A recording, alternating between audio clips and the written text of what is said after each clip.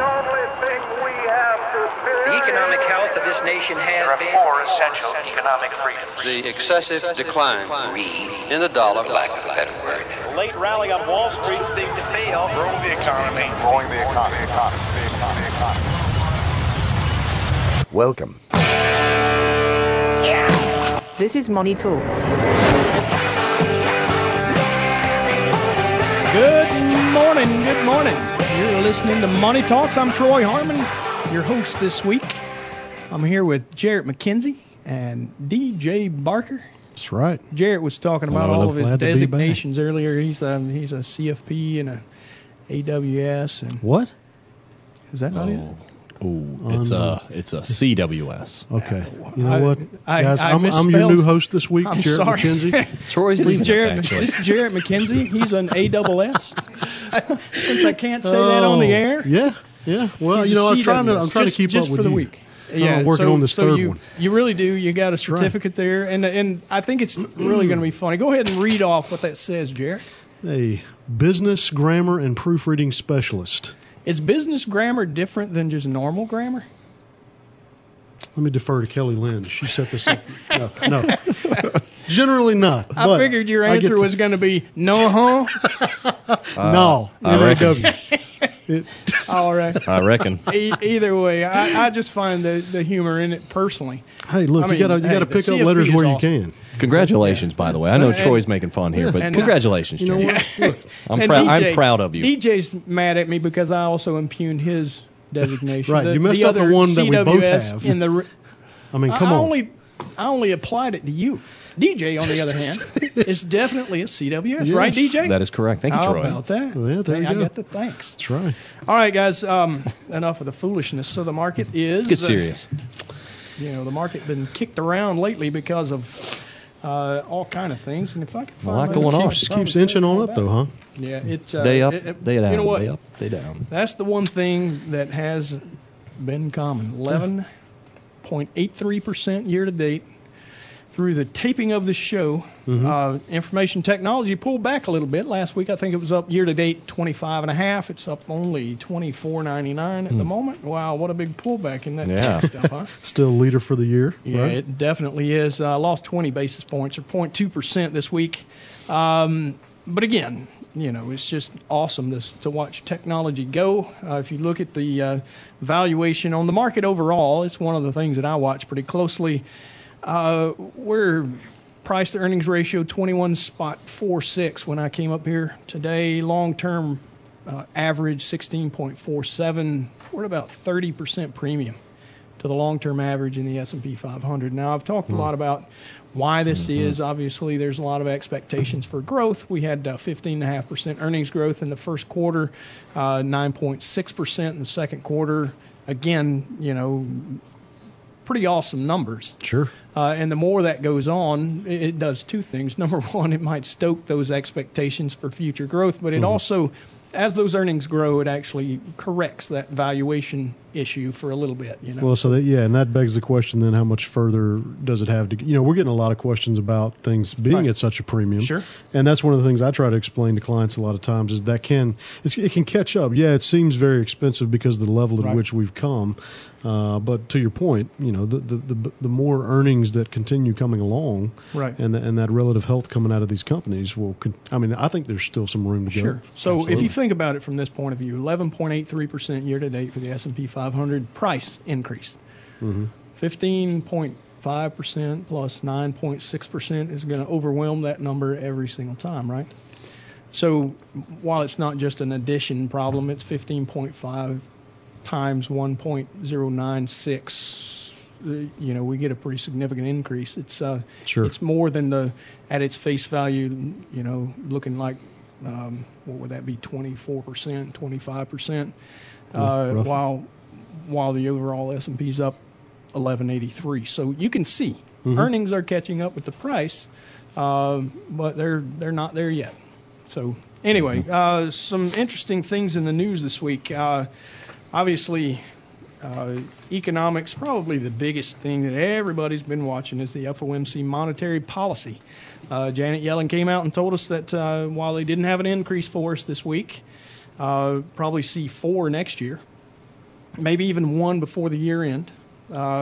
If you look at options implied probabilities, we're a little bit over 50% now in December 2017 for a rate increase.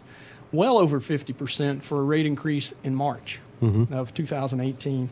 But the big news is, again, next month, October, they're going to start unwinding that balance sheet that we've talked so much about lately.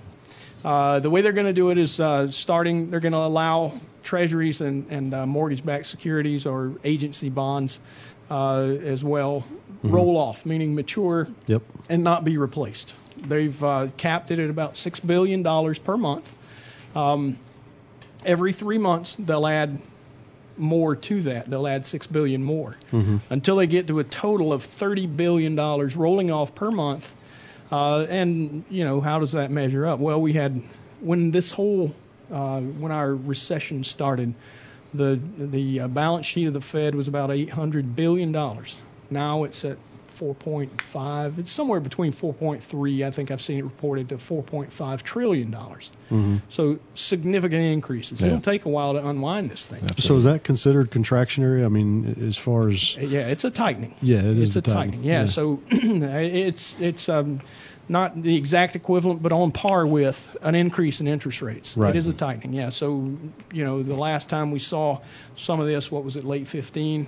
We saw a taper in the purchasing, and the next thing you know, they're calling that the market had a fit. They called it the taper tantrum, right?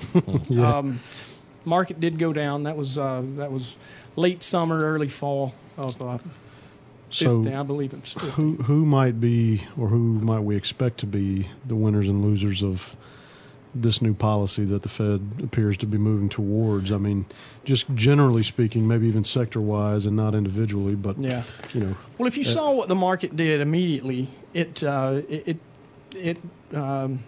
judged that as a tightening policy. The market sold off by about 34 or 35 basis points, which means it fell by 0.35%. Why this matters? Well, it tends to increase your cost of capital, especially those who have levered up, meaning borrowed more money, and that's been pretty rampant. If you think about how many companies have actually borrowed and then used the capital from that borrowing to buy down their equity. All kind of companies are buying back equity these days, right? So equity generally tends to be more expensive than debt in a manner of a way to finance your business. So as you have a policy of tightening, the big fear is that it gets out of control and the long end of the yield curve, especially treasuries and mortgages, spike higher. I think that it can be controlled, especially if they follow the policy that they've laid out. However, this has never been done. So there is a fear. What's never been done exactly? The unwind of quantitative easing. That was a new policy, and we haven't seen the Fed's balance sheet. So they've not even done this to a slight degree. Well, they've done it maybe to slight degrees, but never what we're looking at. This magnitude. Right. Yeah. It's the volume. It's a pretty impressive situation to have to deal with. Sure. I say impressive, and by that I mean a bit fearful. So, to sit on the sidelines and watch, that's one of the things that we want to make sure that the Fed gets right. And, we talk to Roger Tutterow around here all the time. One of the things that he says is that recoveries from recession do not die of old age. It's usually the Fed that kills them. And in past times, he's talking about interest rate policy. While we do have to think about that, this could be, right now I think it's a lot more important to be focused on the actions of the Fed. Sure. Of that $6 billion they're going to roll off every month, $4 billion is going to be those mortgages and agency securities, meaning U.S. government agencies, maybe Freddie, Fannie, those kind of things. It's also Federal Home Loan Bank. There's all kind of agency securities out there, and it's part of the balance sheet that the Fed has used to manage those longer-term interest rates. The interest rate that their overnight lending rate, which is the policy rate that they always talk about, is really just for that overnight, very short term. So, in this instance, it's something that's really important and something that's definitely to be watched. If you look at some of the other data this week, have a little bit of a wrinkle in the employment situation. We expected that due to the disruption from hurricanes. Retail sales actually took a small step back in August as well, fell 0.2%. Autos were the big drag.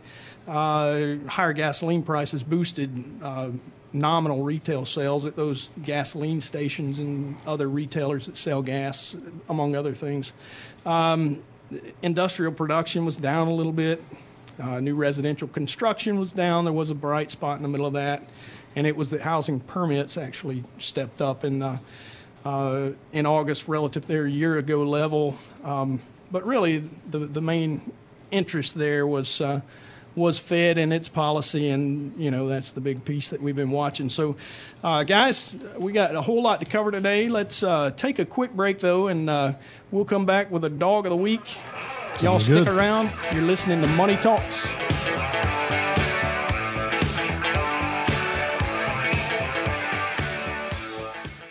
All material presented is compiled from sources believed to be reliable and current, but accuracy cannot be guaranteed.